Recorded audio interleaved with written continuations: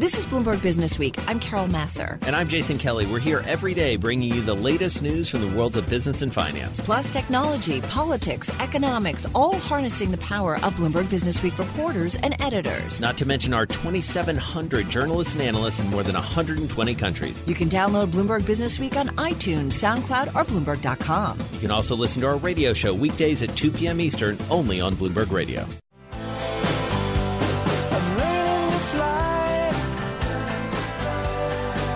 So aerospace front and center today, thanks to Boeing. Their earnings missed analyst estimates just for the second time in 5 years as executives continue to grapple with one of the worst crises in the plane maker's century-long history.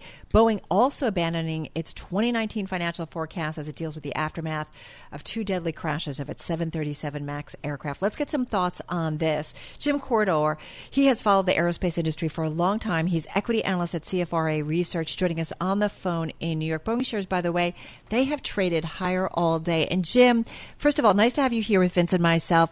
We were just talking about this earlier. One would have thought that shares of Boeing would be under some pressure today based on what we heard from the company, and they're not. How come? Yeah, for two reasons. Number one, the financials, yes, they missed by 3 cents on $3.16 in earnings. But, they painted a picture of a company that is still generating cash from operations, still profitable, and is booking tremendous amounts of business on the defense side and on the services side of the business. And it's understandable that they would have a revenue shortfall because the 737 was grounded. But at the same time, the 787 is still doing well. And the second thing that's most important is that the company painted a very thoughtful, very rigorous timetable to how they're going to get the plane back into service, making sure that they focus on safety, making sure they get it right, getting buy-in from all constituents, from government agencies, from customers, from passengers, making sure that when the plane comes back into service, it's safe. And that's the number one issue that gives us more faith that the company is going to get it right. I feel like it's a lesson, right? It's like a Harvard Business School, case study. Get it all out there, be specific, let everybody know what you're going to do. Right, because what was already known was that the plane was out of service, that the company was going to miss, that they're going to do poorly in 2019. That's all known. What was unknown is how the company is going to respond to this crisis, and they seem to be stepping up to the plate and really doing a good job in communicating and making sure that they get it right. So it's 2 points you make, I think, which are brilliant, is obviously the cash flow. They're sitting on about, $7.7 billion in cash. They've admitted to their mistakes. They're getting their mistakes in line. They have plenty of cash and momentum going forward to sort this out for 2019. So only upside from here. Well, in addition to what you just said about their cash flow, it's also their access to capital markets. They've got a $5.1 billion revolver that they haven't tapped. They can get long-term debt over time as they want to. So they've got plenty of liquidity to respond to the crisis. Is it all up from here? I'm not certain. There's going to be ups and downs. There's going to be blips in the schedule. If the company isn't able to return the plane to service by summer, we may see a sell-off in the stock. And even as we have good news, sometimes the stock may sell off on that good news. Now, certainly it hasn't been hit as much as you would expect in this crisis. The stock's only down about 13% since the crash, and is actually up 10% year to date. So, there may be some sell-offs in the future, but we are positive for the longer term. And we have to understand, right, that the 737 is Boeing's main source of profit, correct? Well, yeah, they get 70% of their business from the commercial aerospace side, and we believe that 60% of that is probably from the 737. So it's certainly a huge, hefty part of their business, and very important to their future, of course. And something of a monopoly, realistically speaking. I mean, when you look at the airline industry, there are two heavy hitters, more or less, and again, if their prospects are to get their house in order, there aren't too many options for people to come back to. So this is a tried and true source with a lot of upside potential. Yeah, that's exactly the right point. If you look at Boeing's long-term commercial aerospace outlook, they're expecting the global airline fleet to double over the next 20 years. That's 42,000 planes that's going to come into service. We think they're going to get at least half of that business over time. So, they're going to get through this crisis, and as long as they do, and they restore their legacy and they restore their reputation, they're going to be just fine. But, and Jim, I think Vince brings up a good point, right? In terms of choices, you're either going to do Airbus or Boeing, right, when it comes to these big jets. That's what's really out there, at least at this point. Yeah, Boeing lost one very small order in Indonesia after the crash. They had one airline that went out of business, Jet Airways, that they lost about 200 planes there, but nothing else to the long-term order book has changed. They're sold out into the next decade. They've got about 6 years of production ready to go. So, on the demand side of the business, things are very strong. So what are the hurdles now to get the MAX back online? I mean, we hear there was a software issue, the sensor issue. How far down the line are they to sorting this out and essentially getting the FAA to approve it? I mean, they're working with the FAA every day. I think they're close. They've had 156 test flights of the plane with the new software, but I think they want to be very thoughtful. They want to make sure that there's buy-in from all regulators globally. They want to bring the plane back into service all around the world at the same time, and that's going to take some coordination. And the other thing to think about is that obviously the government was dinged a little bit by the idea that Boeing had too close of a relationship with them in terms of self-certification of these planes. The government's going to want to make sure that they put their footprint on this recertification and make sure that people know that they weren't lax. Hey, Jim, I got to ask you, we're going to hear from the United Continental CEO shortly, Oscar Munoz, doing an interview with Bloomberg. And I'm curious, when you look at the major airlines or something like a United Continental, what do you want to hear from these guys right now? What's kind of the one or two big questions that you think need to be answered by these guys? I think there's three things. Number one, what is the unit revenue picture going into summer? We want to see unit revenues growing. That's the number one thing that investors are concerned about. Our fare is going to be going up for the future. Number two, is capacity going to be balanced? I think that the airlines are actually getting a little bit of a break right now because the 737 MAX being grounded is kind of forcing them into a little bit of capacity constraint that they might not have otherwise had. So that's something that we want to look at for the future. Are they going to keep capacity balanced? And third, with oil prices surging, what is the outlook for fuel prices? You got a favorite? Do you have a favorite name in the airline space right now? Yeah, within the airline space, our favorite pick is Delta Airlines. They get the highest number of business travelers. We think they're generating the most cash from operations, and they're getting a unit revenue premium to most of their peers. So we like the way they're operating. All right, and I like to be fair. So what's your least favorite name in the space right now? So we've got a hold on JetBlue. We think that they're going to be hit a little bit by the rise in fuel costs that we're seeing with oil prices up. All right, going to leave it on that note. Jim, thank you. Really appreciate it. We know you've been following this industry for a long time, so really appreciate your insight. Jim Corridore is equity analyst at CFRA Research, joining us on the phone in New York. It's the time of the season. Yeah, we are definitely in the thick of it. Earnings season, big time. A bunch of reports out already this week, more coming after the closing bell. So far, according to Bloomberg data, corporate earnings are coming in 4% higher than forecast overall. Sales, just fractionally better, about 0.4% overall. Enough, though, for the S&P and NASDAQ to hit records, as you know, just yesterday. Does it all make sense? Well, here's some thoughts on that is Matt Miskin. He's market strategist over at John Hancock Investments, of course, always typically based in Boston, made his way to New York and found his way to our Bloomberg Interactive Broker studio. Nice to have you here. Thanks for having me. So when you look at this earnings season, right, revenue growth, not so much. Earnings, a little bit higher. Pretty much what we expected, though. I mean, the expectations were so low, Matt. They were, but there was a lot of places where CEOs and CFOs could have used a lot of excuses. So stronger dollar, higher oil prices, higher interest rates, higher wages. There was a lot of things, especially, polar vortex, government shutdown. And still, companies are growing earnings. Now, it's not a lot, but the market likes it. They're not growing revenues a lot, though.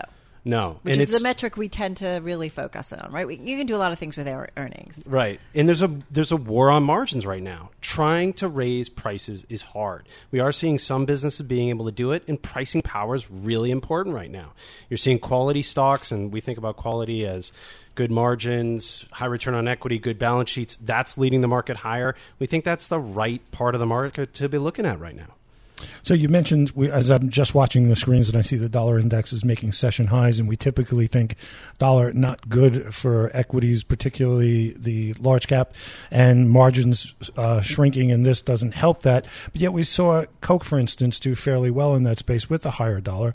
Are these companies just getting around to better hedging against this, or is there a potential for increasing margins? I think that they're raising prices globally in terms of the consumer staples businesses, and they're able to overcompensate from the dollar headwind that's been playing out.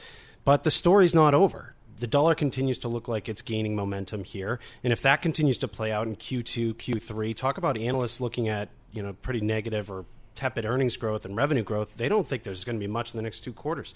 It's all baked into Q4. Q4 is going to come out with double-digit earnings growth according to the street. And if the dollar keeps strengthening... Because the comparisons are so easy? That's part of it. And basically, they're just plugging in a nice number, it seems like, to get that next 12-month earnings to bounce back. A lot of that is plugged into where a lot of analysts are predicting a lower dollar and bigger gains in emerging markets, which does spell for better exports, revenue, et cetera, et cetera. Well, that goes back to that China story that you guys were talking about earlier, and hopefully that stimulus, I mean, rewind a month ago, you thought you were going to get all that stimulus up front. Mm-hmm. And if you bake that into Q4, that's how you get there.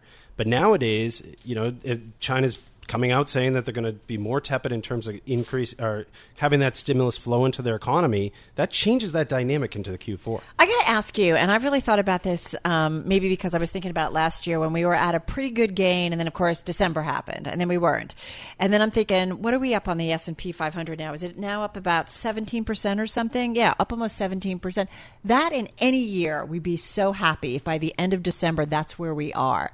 What's the case for investors to just say, I'm happy, certainly if you're playing the equity markets, I'm going to park it in something safe and just let's see what happens, because there's so many questions, it feels like, that are out there for the rest of the year. Well, there's nothing wrong with rebalancing. And, if you have a 60-40 portfolio and you have 60% equities and they're up 17%, shave some of that, put it into bonds. Or even look at defensive equities. Defensive equities, utilities, consumer staples, they're still up decent, but tech's up 27%. You were talking about semiconductors. Mm-hmm. Look for trimming some of your wins and rebalancing that into other parts of the market. Right. Utilities are up 9% this year. They're at the bottom, almost the bottom of the pack when it looks at the major industry groups in the S&P 500, but still up 9%. Healthcare would be another one. Healthcare is... I noticed you mentioned that. And that's almost flat for the year. Given you seriously don't expect Medicare for all to get done or real drug pricing to get done, these are the big items. And without that, healthcare should rally. Yeah, to us, healthcare right now is off the radar in terms of sector performance. And really, we think that it's already pricing in the election, which is usually the market starts pricing in what's going to happen in the election the August before the election. We're 16 months ahead of that. And we think healthcare is offering a lot of value right now. Earnings are third best across sectors. We'll take that, even though it's the worst performing part of the market. Multiple compression, we like that setup. It was funny. I was looking for something because there was something in our day break. Oh, here it is. Chart of the day. I love this. It's kind of a Dave Wilson moment. Sell in May and go away could be more than just a cute rhyme, at least when the stock market is surging. The S&P 500 was up 17% this year through yesterday, a little bit back today, a level that didn't always bode well for the index in the following months. When the gains were between 13 and 15% through April, the market performed as well for the next 8 months, if not better. I mean, does it make you a little bit nervous in terms of the run-up? The counter argument to this would be that the end investors have not been buying this rally. If you look at the flow data, but they haven't been buying for a long time. True, but it's been even more magnified year to date. And the guys who are saying that they're not buying the rally benefit by people buying into the market. Right. I mean, look, $100 billion into bonds. I do this to everyone, so don't feel like I'm beating you up. No, I love it. But at the end of the day, I think investors were offsides coming into this year. A lot of negative sentiment. Now, the dial has turned. If you look at the greed fear index, things are moving towards greed. We're starting to see anecdotal evidence of the FOMO, fear of missing out, trade starting to come about. But it's pretty broad-based, too, the move to the upside, right? Yeah, but if you go back and look at it, you're saying the upside from January, 17-odd%. But when you look deeper into 2018, we're flat. I know. So you can argue both sides of that coin. And when you look at 2018, pretty much the rally started in May as well. So it kind of discounts the current theory a little bit. All right. Wow, you're beating up on me too. I'm just being positive for you at that point. We basically erased December. And I mean, I thank the Fed for what happened in December and then what happened in 2019. And the Fed turned it around in 2019 by turning on their heels. Yeah, and if the Fed is still on the sideline for the rest of 2019, this market still could have Do you think the Fed is on the sideline for the rest of 2019? We think it's 50-50 going into 2020 of a rate hike or a rate cut. So basically, they're going to punt all the way to 2020. Because we could be in a recession or near one? Yes. Yeah. Because, the yield curve, 10 years dropping today. It's at 252 or something like that. Mm-hmm. That's the high end of the range. The Fed has nowhere to go right now. And the yield curve could invert again. We were there a month ago. And if we that's were all more sustained, running crazy, and here we are today. Well, typically, months after the inversion of the yield curve, risk assets rally because they know the Fed's going to be on hold, but it ends poorly. I'm not trying to paint... But it has to be a sustained inversion, right, for it to really make an impact. Yeah. Right. And usually it's almost negative 100 basis points. Think about, though, the upside now, if we do get another inversion of bonds. Bonds... The duration component's 6 on the aggregate index. If you see yields after it's steepened go inverted by 100 basis points or so, that's a 6% pop in treasuries. You're not hearing much about that as a potential opportunity, but rebalancing right now isn't a bad idea. No, we've seen a couple of good auctions. The 1 year, the 2 year, the 5 year today, both on the screws, the 2s and the 5s, they played out well. Right. Yeah. All right. Matt Miskin, thank you so much. Thank you. A lot of fun. Matt Miskin, market strategist at John Hancock. This is Bloomberg Businessweek with Carol Massar and Jason Kelly on Bloomberg Radio. Right now we want to hear from the United Continental CEO. They're on Bloomberg Television with Joe Weisenthal. With Oscar Munoz, the CEO of United, on the day of the introduction of the new livery. The plane looks great. How involved were you in the process, and what was the goal of the redesign? A lot of people have really strong opinions about the idea of redesigning a plane, as anyone who's this industry does have get excited about a lot of things, and this is an important one. I think the second part of your question, the livery symbolizes what we're about, and it summarizes the things that we've been doing. So the timing for us was, our airline has gone through a lot of transformation, a lot of improvement. So we felt it was the right time to sort of introduce sort of a new look. And my level of involvement is partly deciding when we do it, but more importantly, there's components of it that I think all our executive team got involved at different times. Let's talk about that transformation a little bit more. You're talking about a lot of very high-profile endeavors to sort of raise the perception, not just of the airline, but I feel like flying in general, which a lot of people have strong views on. How will you know internally when you feel like you're really achieving those goals of sort of reshaping how people think of United, and how long will you be spending on these endeavors? Well, I think it's a lifelong journey. I think the fact that we are so big and our scale is so global, we have over 90,000 employees flying to 60 different countries and so many flights on a given day. And so our endeavor is to build a DNA in our culture that cares for every customer, every flight, every day. And that journey is issued. We call it about improving the narrative. Flying is stressful, and it is difficult. And so how do we make it less stressful? How do we simplify it? How we personalize your journey? But more importantly, how we make you feel when you fly? Those are our endeavors. So what specific things will travelers experience on United that maybe they didn't experience a couple of years ago that they'll say, okay, this is a better experience? The biggest objective probably is the way our family treats you, because we have a great new app that just won the Webby. We have great Polaris seats for our first class product, for business class product. We are flying to more destinations that no one else flies to. So we have all of those things, but at the end of the day, it comes to a human-to-human connection and interaction, and that's what we want you to feel better about. I'm curious what your view is on the economy right now. Obviously, lots of anxiety about whether there's some sort of slowdown. What are you seeing right now in terms of recreational travelers, domestic business travelers, but also the global situation, since it feels like a lot of the weakness is more on the ex-U.S. front?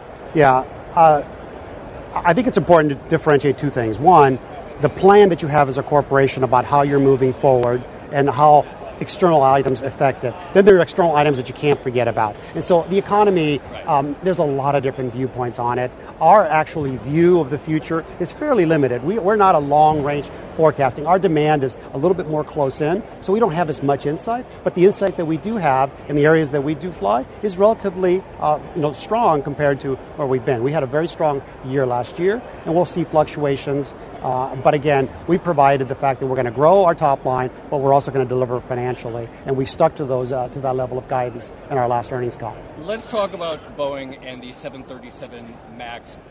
The grounding of the plane has caused United to slightly downgrade its growth plans. How are the conversations going with Boeing in terms of what you know about when they'll be able to fly again, and also compensation for the hit that it's going to cause? Yeah. I think what's important to understand in all of these conversations, that the primary focus of every conversation that I've had and our team has had with anyone involved in this is the safety of flight for our customers and our employees. That's a very important thing. So to that point, we've had no conversations really other than that. What I know is what everybody else knows. I think the software fix is being tested and reviewed, and then returning this flight, this aircraft to flight safely and uniformly across a broad group in the planet. It can't just be one or two people. We have to be in sort of lockstep to get this aircraft back up. Do you expect that flyers, once the 737 MAX is back in the air, will have trepidations about flying on flights that have that plane? You have a big order for future ones in addition to the ones you have now. Is that something that you're going to try to get ahead of those concerns? Well, I think one of the important things about everyone bringing this aircraft back to flight uniformly, relatively, that's an important part of it, right? It's like, because if everybody brings it up, I think people will feel more comfortable. There's always going to be trepidation. Everybody's individual. From our perspective, with our customers, anyone that feels that, we will take care of them as best as we can. Do you have any concerns overall about Boeing safety right now? There was a New York Times report a few days ago about concerns raised by whistleblowers at one of their factories. Do you feel confident overall in their product? Of course we do, and we said that then and we'll say that now, but more importantly, we just don't rely on someone else. So for instance, we inspect our own aircraft thoroughly before we accept it, and we have all the confidence in the 787. Let's talk about a flight attendant on a United Express flight was arrested. She was a dreamer, and due to her immigration status, she was detained. How concerned are you, and how much do you monitor the exposure of some of your other employees for the situation, possible jeopardy, and what kind of role could United and the airlines play in the immigration debate? That's a tough one in so many ways. We are all sons and daughters of immigrants at some point in time, and I have my personal views, and I think my United family, just in our purpose that says connecting people and uniting the world, where we stand on the aspect of people not being separated from their life and family. So we are always monitoring. Obviously, we abide by all laws and rules, and again, whenever we can take care of someone, that is what we feel is the more human thing to do, we'll always err on that side. Is there a role for, as you say, it's on the plane connecting people, is there a role for airlines in the immigration debate overall? I think there's a role for all of us in this country as leaders to state our opinions, back them up with facts, and support them in any way possible. Folks like myself and my job, we have to be careful between the public posture that we represent and our personal one, but there's always a role for all of us to voice our opinions and be passionate and fact-based about everything we speak about. I'm curious, personally, not long after you started the job, you suffered a heart attack. What has been your experience from a health perspective and in terms of other people suffering health setbacks? Is there something that you've learned in your experience after that incident that you would say to people in a similar situation? Yeah, I think education has been a lot of what I do. I have a nice public forum where I'm able to talk about some of these things. And I think probably the quick, simple message that I would say, heart disease is the biggest killer in America, and it's because we don't recognize the systems, the symptoms, and we sometimes, especially us that are athletic or whatever, we kind of blow it off. We just say, we're fine. So my first and foremost is, like, if you ever feel anything weird or strange, just reach out to 911 and let the medical professionals there. And that saved more lives in my commentary than anything else, because it's important. Thank you very much, Oscar Munoz, CEO of United. Really appreciate your time. And in New York, back to you.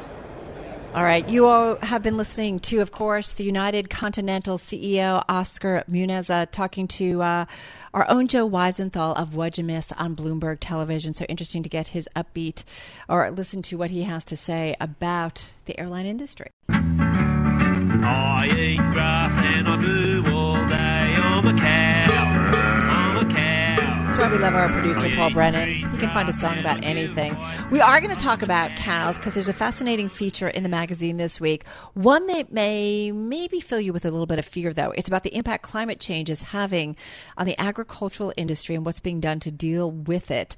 And more specifically, really, what's being done to protect our beef supply. Chris Flavelle is climate policy reporter at Bloomberg News. I love all the work he does. Also with us is Joel Weber, Bloomberg Businessweek editor. Joel's in our Bloomberg Interactive Broker studio. Chris is in our 99.1 studio in Washington, D.C. And Joel, I want to kick it off with you because I really do respect how the magazine stays on climate change, climate adaptations, this story, because you really get all the specifics. You educate everybody about what's happening around the country, around the world. Really, we just call Chris Flavelle and say, Chris, what are you working on? But this was one that Chris came to us with, and we got really excited about it because I think if you really dig into Chris's reporting, one of the elements that he always has is about adaptation. Like how are humans going to fare with the changing reality that we'll probably face in the not so distant future? And one, you can talk about temperatures in that, but you can also talk about something else, which is a food supply. And if we can't secure that, then what's it all for? And what he kind of dug into with this story about beef is that cattle are actually extremely vulnerable to temperature changes. And what we're looking at, there's actually two breeds of cattle. One tastes good, and the other. I told you, you guys always teach us something. Yeah, one tastes good. The other, the Brahman, is actually a little bit more heat resistant. It doesn't taste as good. And there's actually an effort underway, which is what the story is ultimately about, of like, can we create a better cow?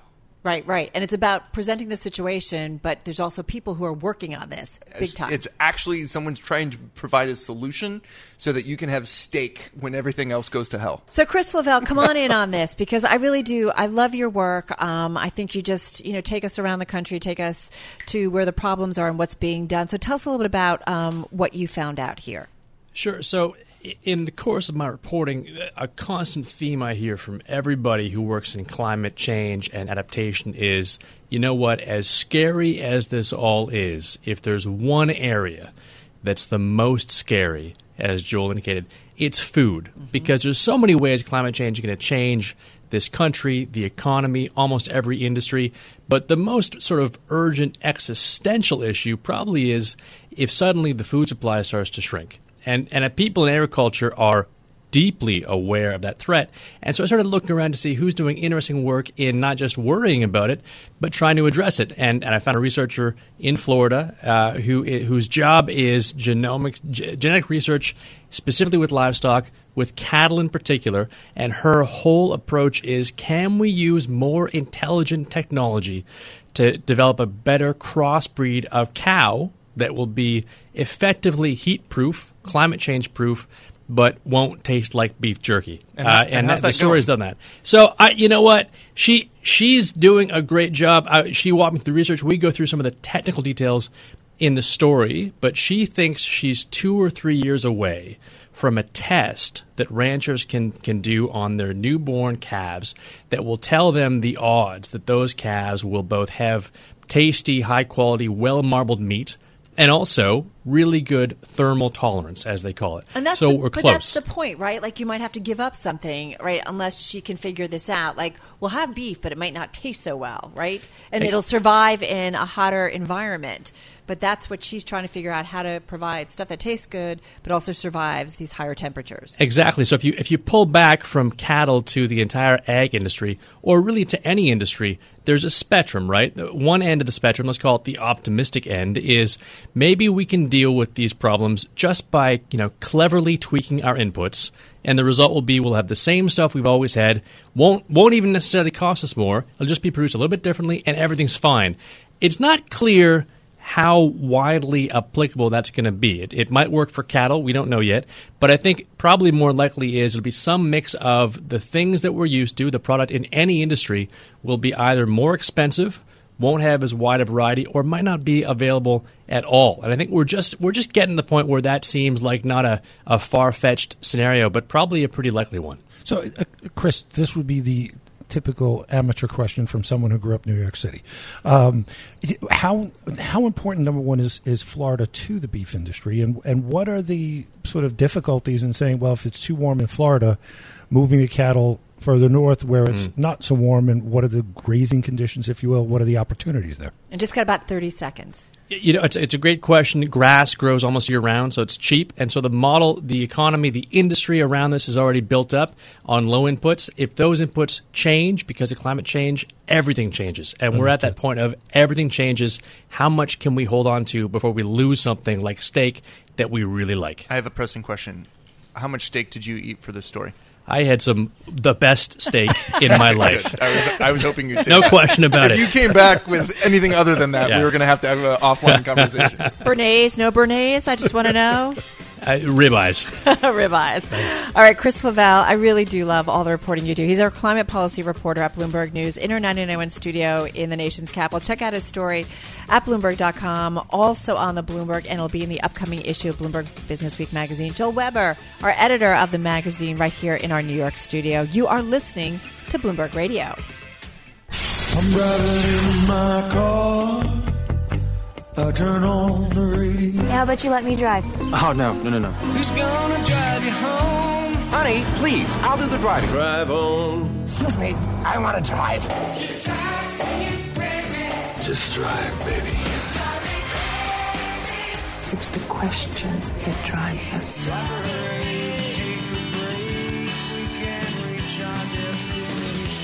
This is the Drive to the Close. That funky music will drive us till the dawn. On Bloomberg Radio. It is time for the Drive to the Close. Eric Clark is portfolio manager at Rational Dynamic Brands Fund. He's joining us on the phone from San Francisco. So, Eric, good to have you here on this Wednesday. How's this market environment looking to you?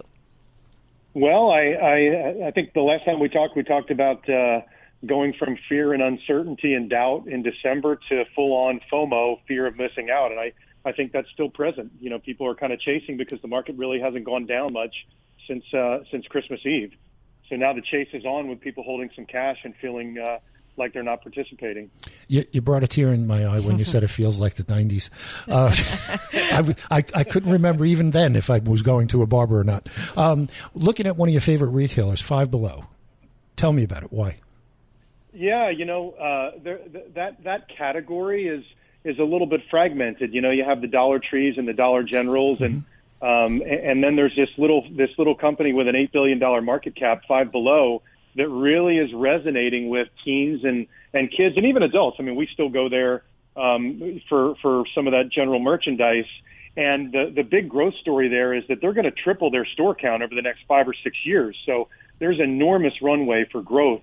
It's not a cheap stock, but when you have a lot of store growth that can add to revenues, there's a pretty enormous kind of an investment opportunity in there when everybody's focused on some of the other retailers that they have so many stores they can't grow anymore. Do they get 14 or 15,000 stores? Do they get any tailwind from back to school and stuff? I mean, I've been in there with my kids when they were younger. I haven't been in there in a while, so I can't really say. But I do remember something about being sort of an opportunity for a school supply space that was reasonably priced. It's that and everything else. I mean, they're really good at segmenting people's experiences and their needs. And so the stores are very set up for, okay, I have a party I'm planning for, go here. I have back to school, go here.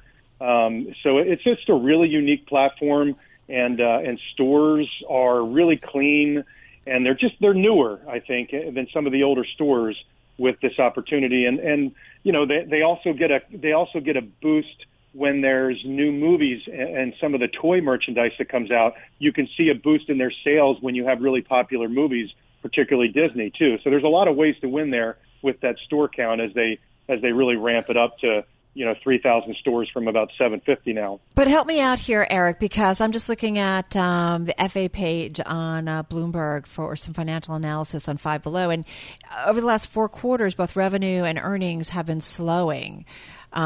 So aren't we a little bit worried about those metrics?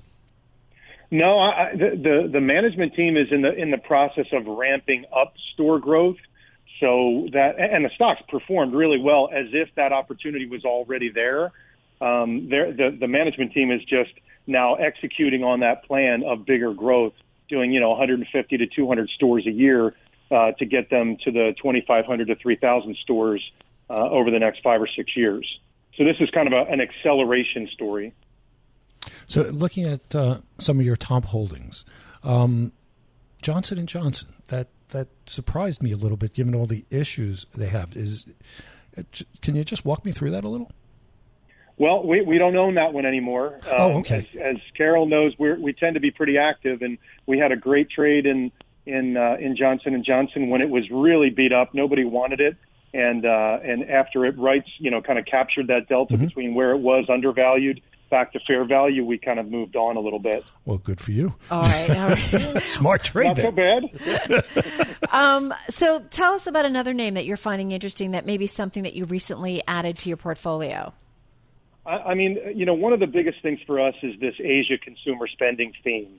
I mean, you have 4 billion people in Asia, and if you look right at China, there are more millennials and Gen Z, kind of 35 and under in China than there are the entire population of the U.S. And those people are kind of leapfrogging the way we do things and going right to e-commerce. So there's a massive opportunity for U.S. brands that already have great footholds in China. Ferrari comes to mind, Nike, Louis Vuitton, Lululemon we talked about a few times, Starbucks.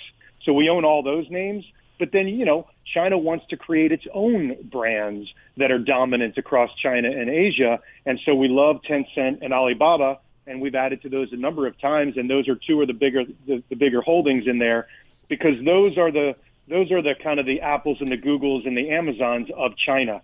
And, if Apple and Amazon and even Microsoft is pretty close to $1 trillion in market cap, these guys that are about $500 billion in market cap have, arguably a much bigger opportunity. Hey, let me just challenge you a little bit though, Eric. Like I'm just looking at Alibaba, the ADRs traded here in the U.S. I mean, the stock's up 35% this year. I mean, you're talking about a forward PE of about 34, current PE of about 40. I mean, did you buy kind of at the high here a little bit, at least a recent high? No, I mean, when did you buy? Did you buy back in December or no? Yeah, we've owned them for about a year or so. So okay. we took advantage of a lot of this tariff stuff when China and emerging markets really got weak because of this potential slowdown and then the tariff talk. We took an advantage to really beef up those holdings. But, remember, growth stocks always look expensive because there's such a huge opportunity and a runway for that potential growth. Eventually, the good ones grow into the valuation, and I see that with Alibaba and Tencent. The Alipay and WeChat. I mean, if you've been over there, you can't even use cash over there. Right. And credit cards really aren't a big thing in China. Everybody uses Alipay and WeChat. So these two companies, aside from being involved with the consumer across e-commerce and mobile payments, there is no VC deal that gets done in China without having Alibaba and Tencent be a part of that. So there's a bit of a kind of a VC angle to owning these companies because they're so dominant that they get a piece of every one of these businesses that's being funded and then ultimately goes public. And a lot of them they've already spun out into the world, like IQ, which is kind of the Netflix of China, which is now a public company. So besides J&J, which you've exited, anything else that as you've turned over your portfolio, you've exited because you thought it ran its course? And just got about 30 seconds. About 30 seconds. Yeah, I mean, we sold a lot of the defensives that really were there in Q4. They served a purpose. They paid dividends. They're stable. They're secure. And once we got through that volatility, then we turned back into a lot of these growth brands. All right, we'll leave it on that note. Thanks, Eric. We appreciate the time today. Eric Clark, he's portfolio manager at Rational Dynamic Brands Fund, joining us on the phone from San Francisco.